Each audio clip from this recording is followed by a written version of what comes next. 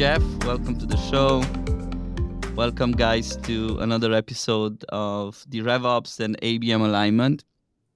We have among us Jeff Perkins, political science, right, Jeff? Like me. So That I is what think I studied. Yes, political science. Not the most useful degree, for but a sure. very interesting one. And then Sachi, then a bunch of interesting experiences in marketing. I mean, when I was a student, I was looking at Sachi as this, untouchable company that you everybody wants to work for Sachi, and especially this advertising field. I have two other brothers. They also finished marketing in the UK, and we were all the time looking at the TV ads and trying to dissect the whole storyline and everything. So you worked for those guys. You started right your career at Sachi, and then obviously SaaS and everything evolved. When was that with Sachi, Jeff? I started my career in like the mid '90s with Sachi, and that was a time when you really only had like a few ways you can Yeah, advertise to people, right? You had yeah, television, which was really the main medium, print, outdoor radio, and that was about it. You didn't have all these digital channels at that point, and so it was all really mass marketing, um, big TV ads, reach as many people as you can. But when you do that, there's also a lot of inefficiency, right? If you're buying primetime TV, you're reaching everybody on primetime TV, all tens of millions of people that are watching, and maybe only a small fraction are right for your product. So, I started my career doing what I would say is, very expensive and very inefficient kind of marketing. And over my career, I've really pivoted to being someone who does much more targeted, highly efficient campaigns that are driving really a clear ROI. yeah. And now you guys at the company where you work at, you do very specific thing, right? Like the whole compliance. Tell us a bit about this. Like what you do today. Give us a little bit of bio. Obviously I will go through today through your experience, and I really want to do an exercise of how did we get to ABM, because I have a feeling that ABM was there since the 80s, because basically it's a list of companies that you try to target, and basically you do marketing towards those companies. We just got fancier with the technology, right? And it got sexy words, RevOps and AVM. But I would like to go through the basics a bit. So if you could tell us a bit about the company where you work today, a bit about you, because you have a huge experience in marketing overall. Sure, I'll start with a little more about my background, and we already talked about the start of my career in advertising. So I spent about 10 years doing mostly traditional advertising. And it was a time when the media landscape was shifting and shifting significantly with digital advertising. So, all of these big advertising agencies that were really built for making television ads were pivoting into digital. And I was sort of on the forefront of that. I worked at Sachi's digital arm, and then I worked at an agency called DDB, and I worked in their digital arm as well, as these big agencies are trying to navigate sort of the new wave of advertising opportunities that are coming into the market. And so And I you shifted worked a bit with into digital. I Yeah. think just to put some context to it, and for people to understand, you worked with brands like Pepsi, HBO, and so on. So we are talking about very big budgets, a lot of customer insights, let's say, and the whole storylines, and it's a slower pace, but I have a feeling you guys went a little deeper into the understanding the personas or the insights and the storylines and the copywriting. How do you see this evolution? Because you had that traditional and then the digital, in terms of customer insights. Yeah, I worked on big brands with big budgets, which gave us a lot of opportunity. I had a client, Mobil was the oil company, and they were merging with Exxon. So you're bringing these Mm, two giant oil companies together to form Exxon Mobil as we know it Jesus. today. Yeah. And the agency was doing the television campaign for the merger, and I got tapped to do some of the digital.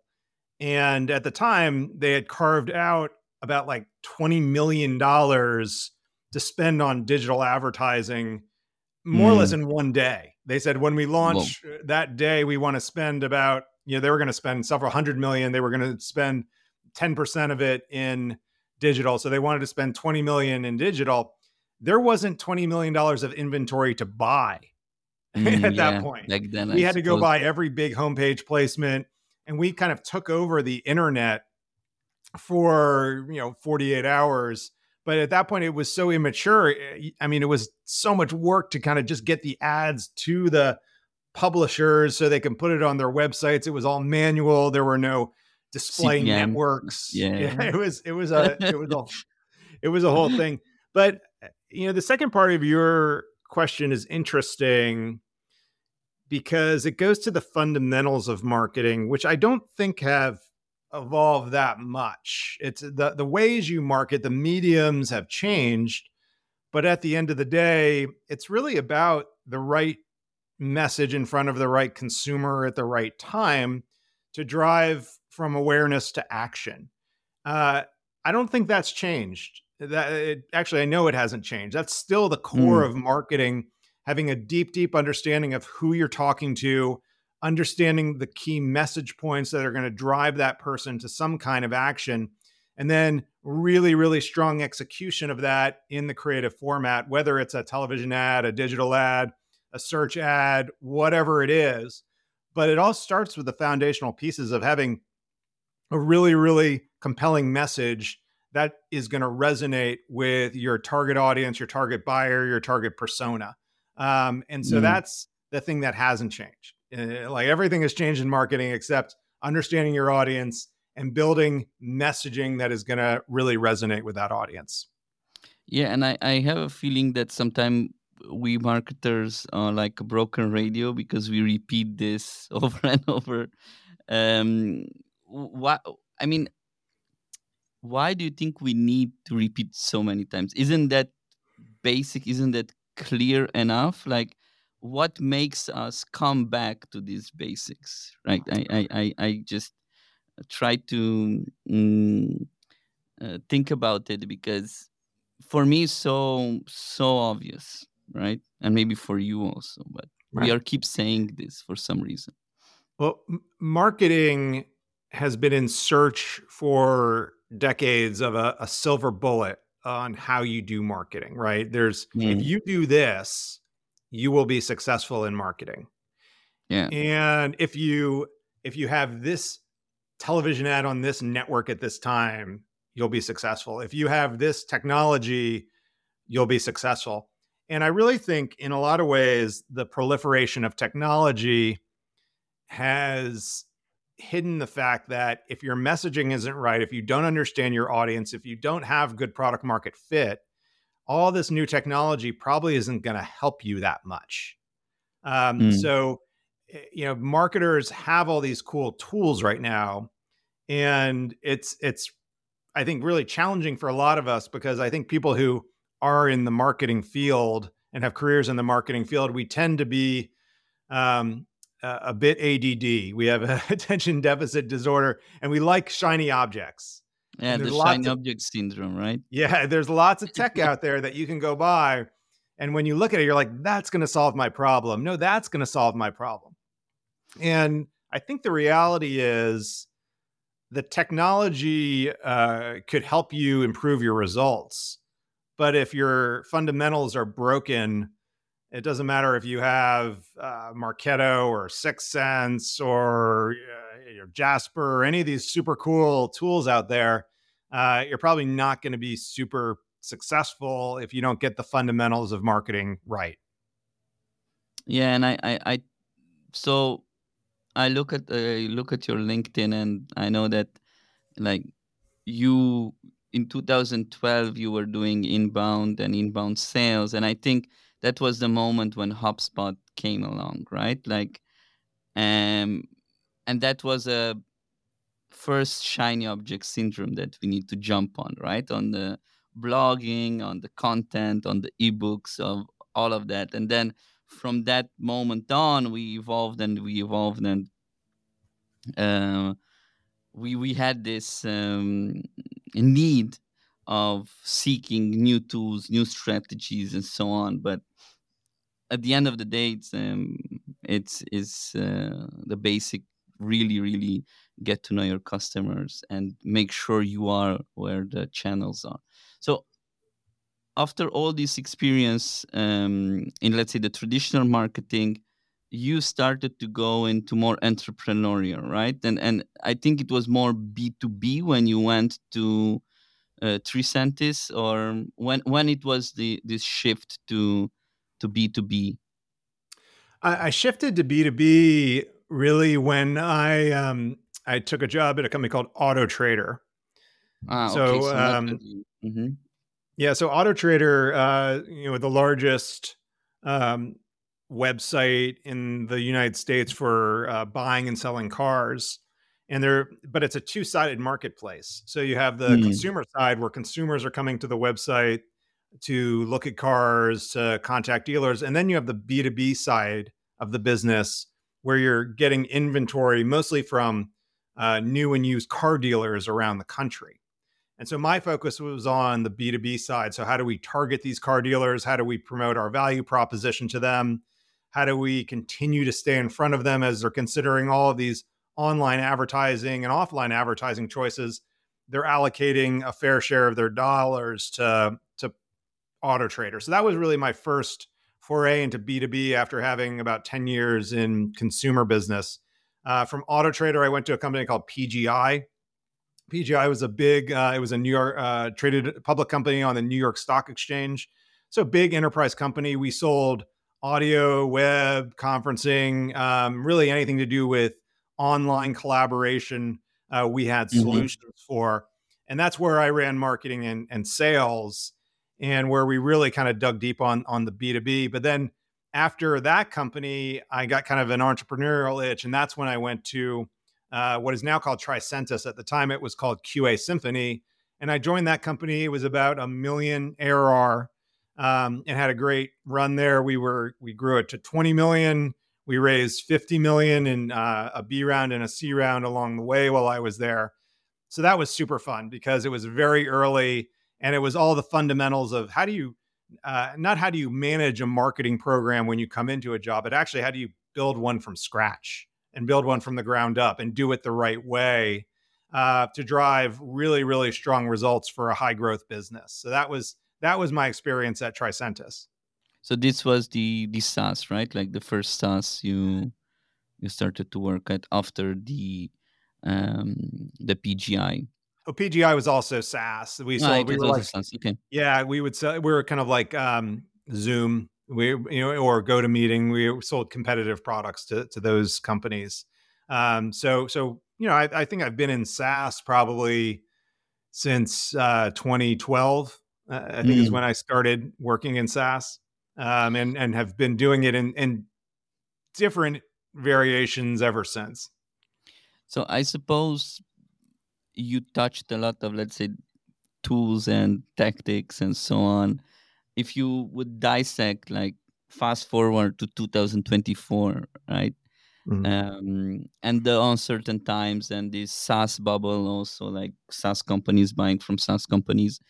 Um, and if you dissect all the experience that you have, in your view, what are like some basics that we as marketeers in 2024 we should really pay attention to, and we should never let it slip between our fingers. Yeah, an interesting thing that I see, an interesting dynamic that is going on is because you have all this really cool cutting edge tech out there, you have companies that are just buying it like crazy. Like, oh, we need Gong and we need Sixth Sense, and we need all Mm, these tools. And those are great tools, and maybe you do need them. But the interesting dynamic I see is that when you look at where your leads are coming from, generally, the two primary sources are still uh, SEO mm, and email, good old fashioned mm, email. And yeah. this has been my experience across a couple of companies. I talk to a ton of marketers. I always ask them, so where are your leads coming from? You know, SEO and email. Mm. And And maybe so events if it's bigger deals, right?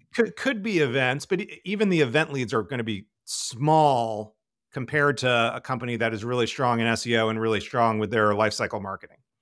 And so you have to kind of look at everything through that lens of, okay, if even with all this cool tech out there, if the majority of my leads are still coming from SEO and email, am I optimized in those channels? And I swear it gives me heartburn when I look at some websites for B2B SaaS companies and they're not on page one for the category they're competing in. They don't have any kind of email program going out to both people in their database, prospects, customers. And that's a lot of companies I think are missing sort of like the core fundamentals of what you have to do as a marketer, which is um, being in places where you can be found, really, and that comes down to search engines where people are researching terms related to your category, getting people into your database, and then keeping them active by having good content that keeps your business top of mind. And I think when I look at everything out there, I think probably the missing piece for a lot of marketers is they're not getting those basic things right. And the reason they're not is because they're maybe not focused on them, or they see the shiny objects and these new tools and they allocate too much mind share there and they take their eye off the ball. But one of my big pieces of advice when I advise companies is get the basics right. If your website is terrible, your website serves as your virtual sales rep, right? You have to think of your website as your seller. So if your website isn't telling your story effectively and it's not getting you ranked in the search engines, so it's getting people to your website, you're going to be missing out on a lot of opportunity that probably will be going to your competition. So that's probably the biggest thing. Now there's a great place for a lot of the ABM tools out there. Like we use Sixth Sense at my Yeah. current company. It works very well for us. It helps us kind of define our segments, get ads in front of our segments to help, when our outbounding efforts are going against people that are being exposed to our ads, we find it works a lot better. But if we didn't have the basics right, I probably wouldn't feel comfortable investing in that technology until we get the SEO, the email programs figured out. Thank you for bringing this up. I would like to zoom in a little bit more, just for us to understand. When we say email, we don't say email outreach, because majority of these SaaS Right. companies have email outreach as their primary. We are talking about lead nurturing, and just for a context for you to know, when I started marketing, I was in sales. I mainly worked in corporations, in DHL and Electrolux, in learning and development. And then I switched into sales and marketing. But my background is in learning and development. And I like to dissect things. So if I'm annoying in zooming in and dissecting things. In marketing, I started actually in info marketing, which interesting because everything is around the funnels and around the SEO, the click funnel type. We were doing triathlon. We like triathlon camps for triathlon wannabes. We took all the Ironman. I don't know if you're familiar with the Mm. triathlon scene, Yeah. but we took all these Ironman champions like Craig Alexander, like 7 times Ironman winner, and all his crew, and we were doing different camps online and camps in Denver, in Barcelona, in different places. And they were high ticket, like it was 2015, 2016, and they were like 5K, 6K camps, for few days. So all we did was SEO, ads, and basically funnels, lifecycle, like nurturing, right?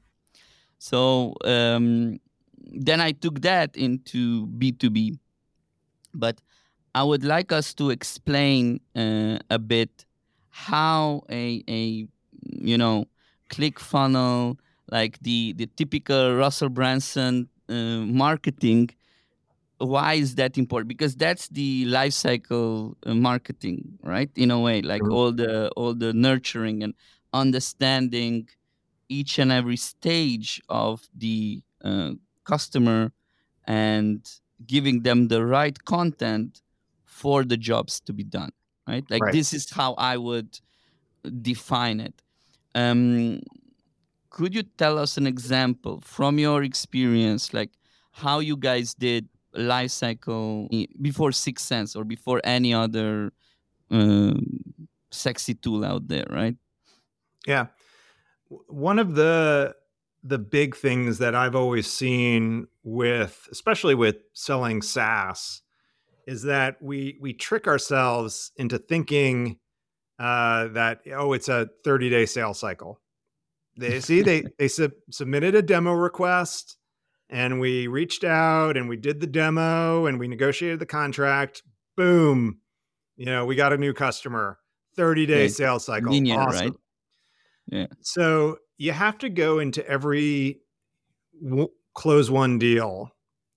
And one of the things I really like to do is one is look at all the engagement over time for that deal, not just on the specific contact, but for the whole company, and see how many contacts are in the database from that company, how much engagement they have with your website, your content, your virtual events, how have you met them at trade shows.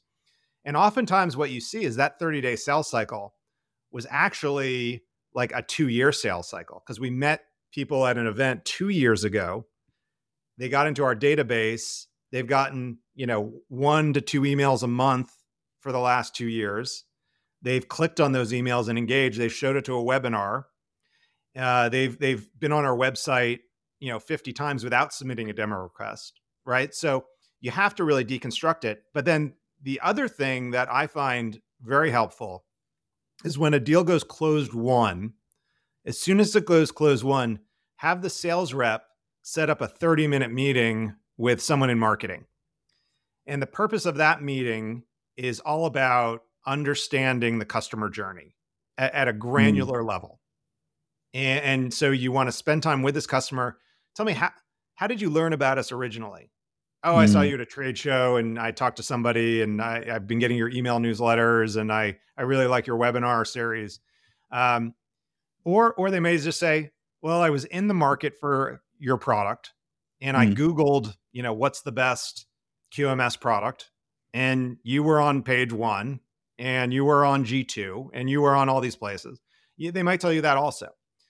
But what it's going to unveil are the real dynamics of the customer journey, not just what campaign code you see in Salesforce tied to the demo request.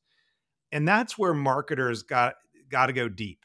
That's a big recommendation.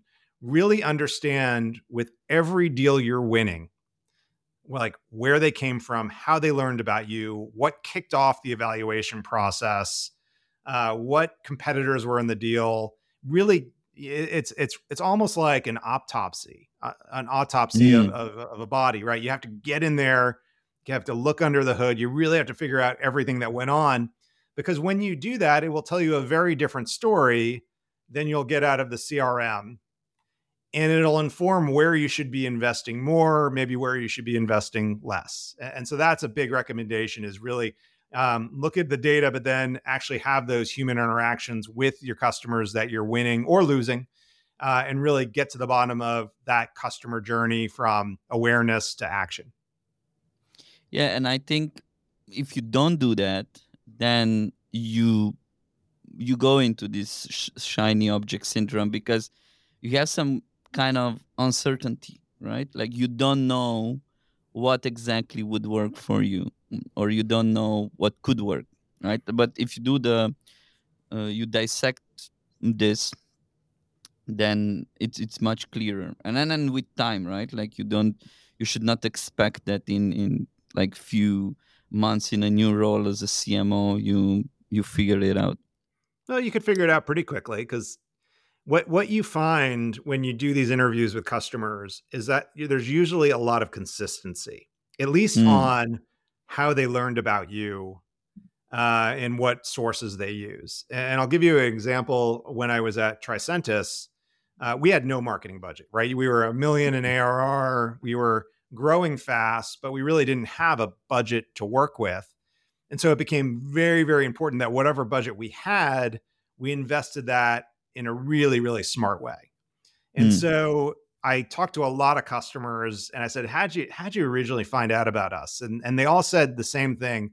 They're like, I was Googling what's the best test case management solution. And I found all these blogs that have the lists of the top 10, the top 20 best test case management solutions. And you guys were on the list. And so I put you on my short list for evaluation.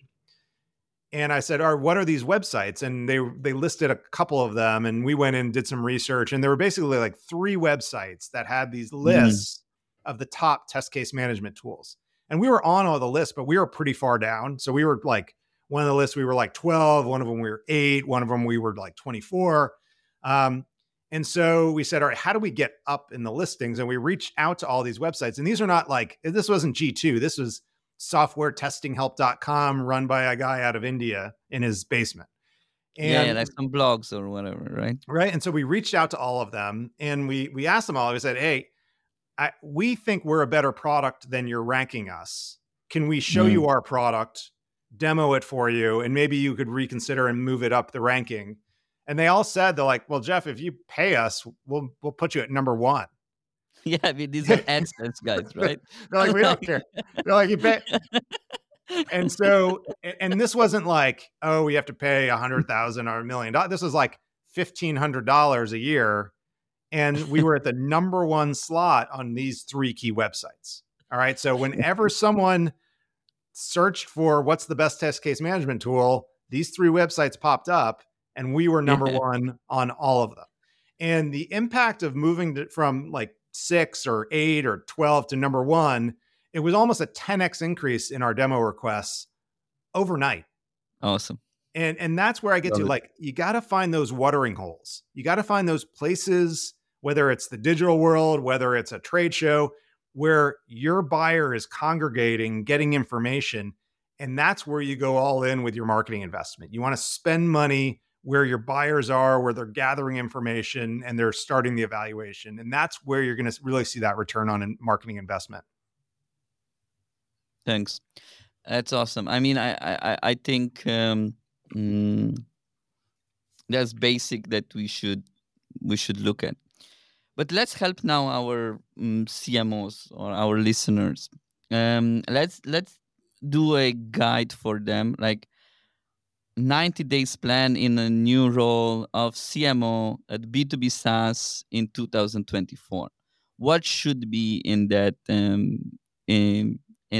90 days plan, and how should we divide the job? What should be the timeline in your view? Yeah, I would look at 3 key things in your 90-day plan. First is around the team. Like, you want to get to Mm. know your team, you want to understand the structure of the team, you want to really build those relationships both with your marketing team, with your peers at the executive level. That's a big part of it. So it's spending a lot of one-on-one time and spending a lot of time with the team to really build those relationships, get to know people, understand if you have the right people in the right seats. If you don't have the right team, you're probably not going to be successful. So the first part is around really getting to know that team and really understanding at a deep level who does what, and if they're seeing if there are gaps there. So that's number one, is the Would you do team. some competency map? Or, I mean, sorry for my corporate Mhm. vocabulary, but will you do some kind of competency map to understand who knows what, and what roles you might need, and if this particular team can fill in those roles, maybe you need to do hiring or anything like that? Yeah, I think that comes with number two, which Mm, is really kind of getting into the guts of like what's going on in this business, what's working, what's not, deep dive analytics, really kind of getting your arms around the way you're marketing today, and then probably the way you need to market going forward. So understanding who your ideal customer profile is, making sure you have the right customer profile, that your customer profile, the total addressable market is big enough so you can grow appropriately.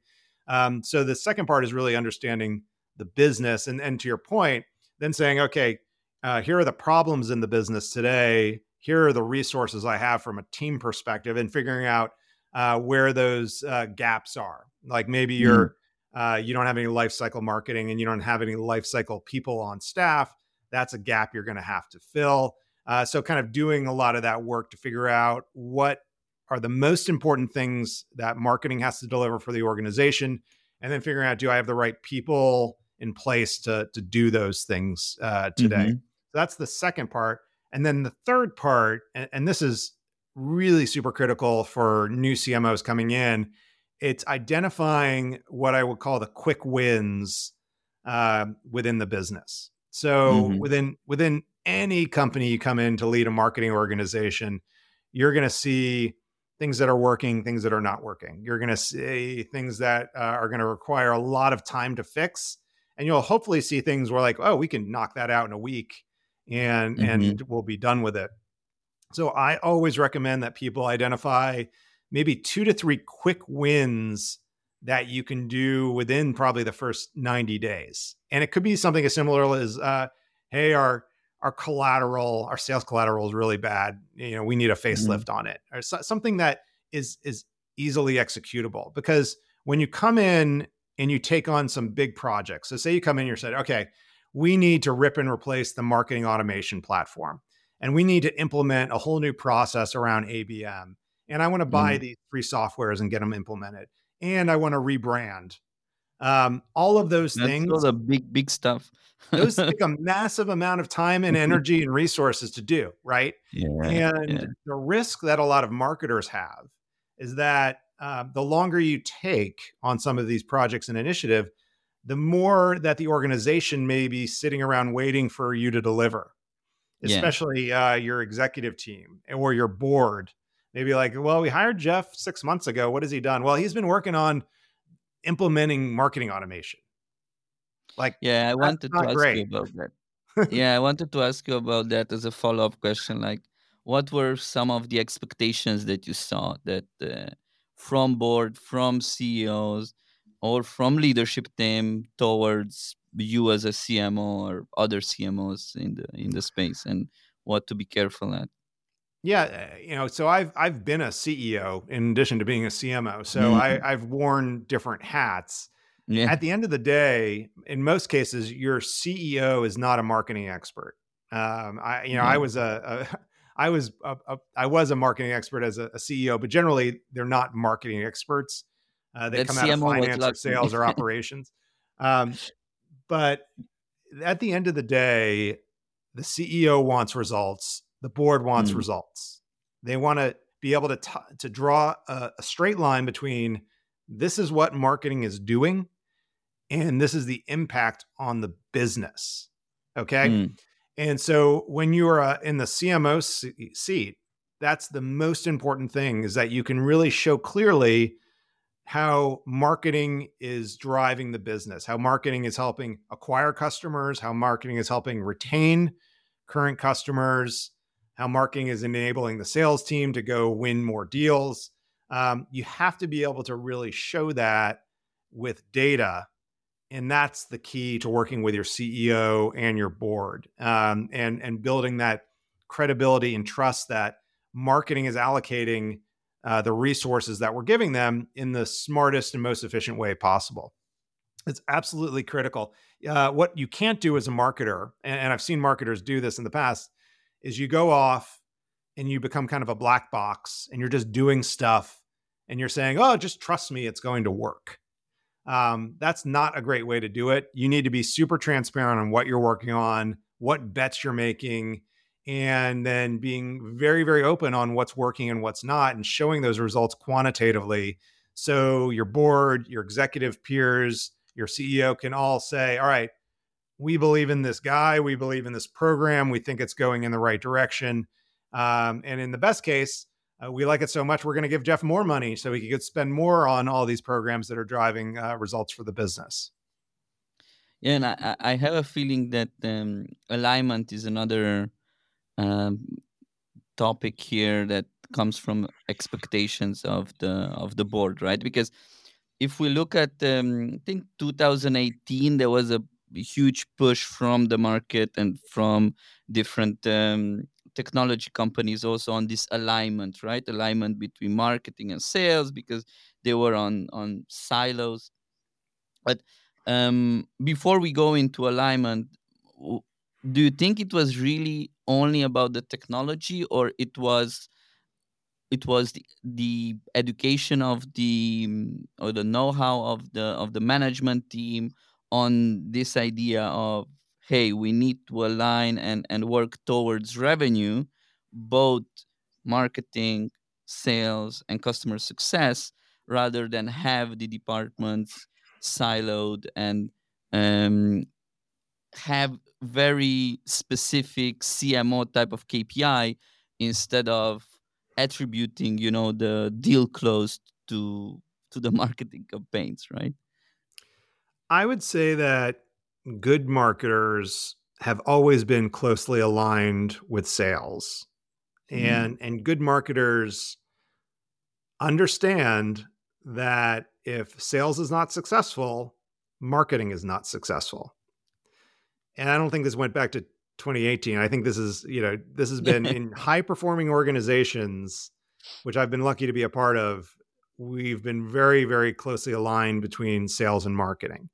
Where I have seen misalignment in the past, though, and the worst case scenario is you go into a quarterly business review and marketing gets up there and talks about all the cool stuff they're doing and all these leads they're generating, and we kind of pat ourselves on the back and we talk about the growth of the brand, and we drop the mic and get off the stage and go sit down. And then what happens next? The sales guy gets up and the sales guy says, well, we missed our number, we don't have any prospects, our pipeline's dry, marketing's not helping us. I've actually been in these meetings before. And it's super painful when you don't have that alignment. I've always believed like you just have to be sort of tied at the hip with the sales team, because as a marketer, you need the insights. I mean, they're talking to customers every day. And if you're not getting those insights out of them, you're probably missing something, and missing something that could actually make your marketing work a lot harder for you. So I'm a big believer in like that connection between sales and marketing. And I think marketing's got to really be the one to get out there and make sure they're dragging sales guys into the conversations, and they're putting those meetings on the calendars, and they're very, very closely connected, because if they're not, you're just going to miss something. Now, I at one point in my career, I actually managed both a marketing team and a sales team. Mm. And one of the great things is this was a team that was the sales team was managing inbound leads. And so the marketing team was tasked with driving the leads. The sales team was tasked with managing them, closing them. Okay. This was PKI, right? Like This was the at PGI. Now, the PGI, great sorry. thing I had going is I had a marketing director and I had a sales director, and I made them talk like every day.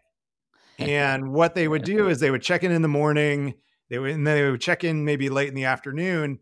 And if we were experimenting with some new digital campaigns, we can get actually real-time feedback from sales on what kind of leads we were generating. So sometimes my sales director would call or the marketing director would call the sales director and say, like, how are the leads looking today? And the sales director would say, oh, they're terrible. It's so spammy. Everything's spam coming in. What's going on? And they're like, oh, shoot, we turned on this new kind of campaign. Let's go turn that off and reallocate Mm. that into other things. And the You can impact of adjust that, it. Yeah. that like you think about that, you're essentially optimizing spend in real Yeah. time with feedback from sellers that are managing the leads, as Yeah. opposed to doing it at the end of the quarter when you Correct. realize you've already spent like a ton of money and it was spent in the wrong place. So being able to get that real-time feedback, optimize campaigns in real time is hugely powerful and makes the resources you're given as a marketer just work that much harder for you. Yeah. Yeah. Um I think having that, and also having being in the same system, right? Because sometimes, we have sales in Salesforce and HubSpot in for marketing, and then there might be also some data missing when you cannot do this type of real time feedback in terms of meetings or having conversations. You can actually go into the system and figure out what's happening if you're savvy enough, right? uh, Before we end, I would like to open a new topic: habits. And 2024, AI and all of that. Like, what new habits should we, as marketers working in B2B, um, start to implement? And what are those bad habits that we should, that you see repeating over and over again, and we should forget about? Yeah, I think the good habit is really forcing yourself and your team to stay on top of what's happening with AI and the evolution of it. And Mm, that could be following some thought leaders. It could be we at my current company, one of our my marketing director, he's really deep on AI and he does office hours every week. So mm, people could come in awesome. and just ask questions about like things they're working on in AI. We had an outside consultant come in and do a full day training with my team around current AI tools, what they see, where it's going. And so it's really created a culture of learning, especially focused on AI, because my belief is that AI is really changing the game for Yeah, marketers. Probably when I think about technologies that have changed the game, I would go back to say like Google search changed the yeah, game, and nothing's really changed the game until now. And I don't yeah, think we really understand how it's going to change the game completely. Some marketers are scared. They're like, it's going to put me out of work. I don't think that's the case. I think it actually is going to supercharge everything we're yeah, doing. I think about things that I spent hours doing in the past, like, we'll do a webinar and then you have to get the blog post posted after the webinar. And so you have to rewatch the webinar, get the transcript, and think about what the key takeaways were.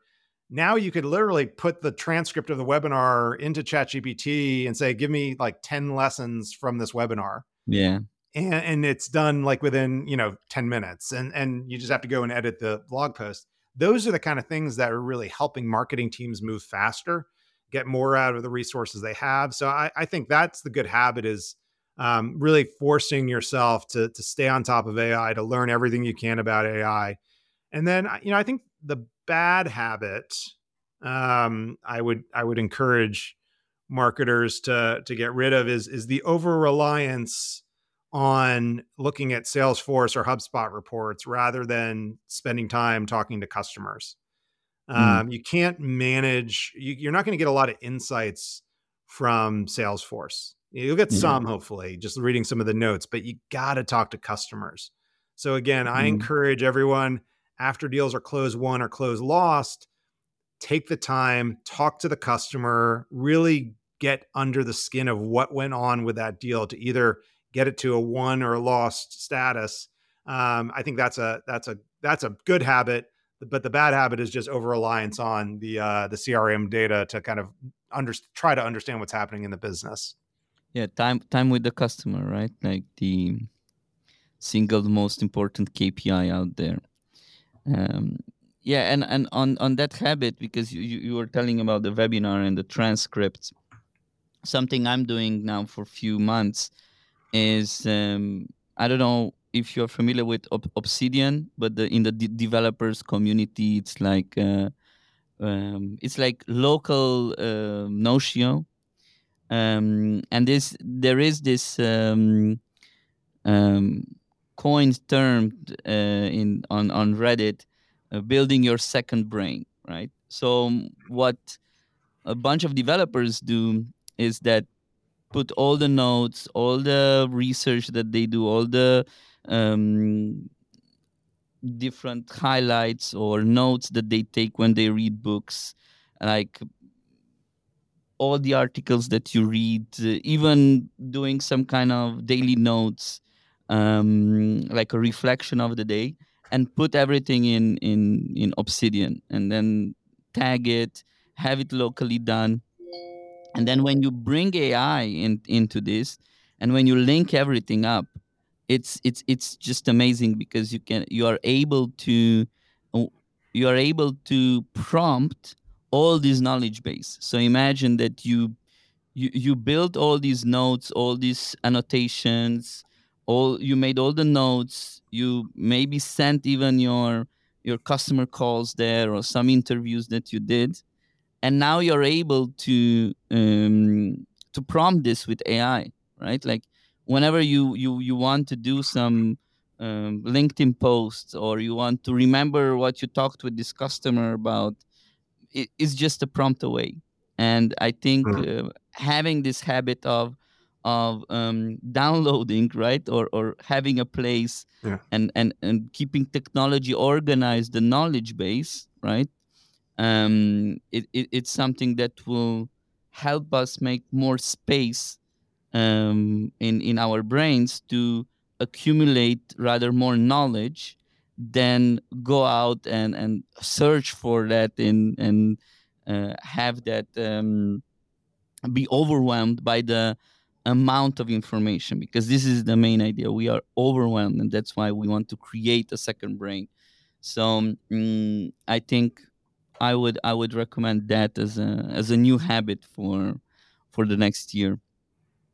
Great, Jeff. Thanks a lot. If you could just tell the community a bit where they can find you, and what is one recent marketing or sales or tech book that you would recommend for the listeners before we finish. Sure. Sure. People could find me on LinkedIn. It's Jeff Perkins. I live in Atlanta, because there's probably a lot of Jeff Perkins on LinkedIn. I live in Yeah. Atlanta. My current company is Greenlight Guru. So you can find me there and follow me on LinkedIn. And as far as books, I guess I'll recommend my own book. I have a book that's called Please tell us. How Not to Suck at Marketing. You can Sweet. learn more about my book at hownottosuckatmarketing.com. I think I describe it as sort of a survival's guide for the modern marketer. So, I kind of talk a lot about the mistakes I've made in my career, things I've learned, and how marketers need to constantly adjust to sort of the new normal as our function kind of reinvents itself every few years. So, I would say check that out, and if you like it, just send me a note and let me know what you think. Thanks a lot, Jeff. It was an honor to have you here at the podcast. Thanks a lot for the listeners, and have a great rest of the day. You too, Cheers. Romeo. Thank you. Thanks for having me. Thank you.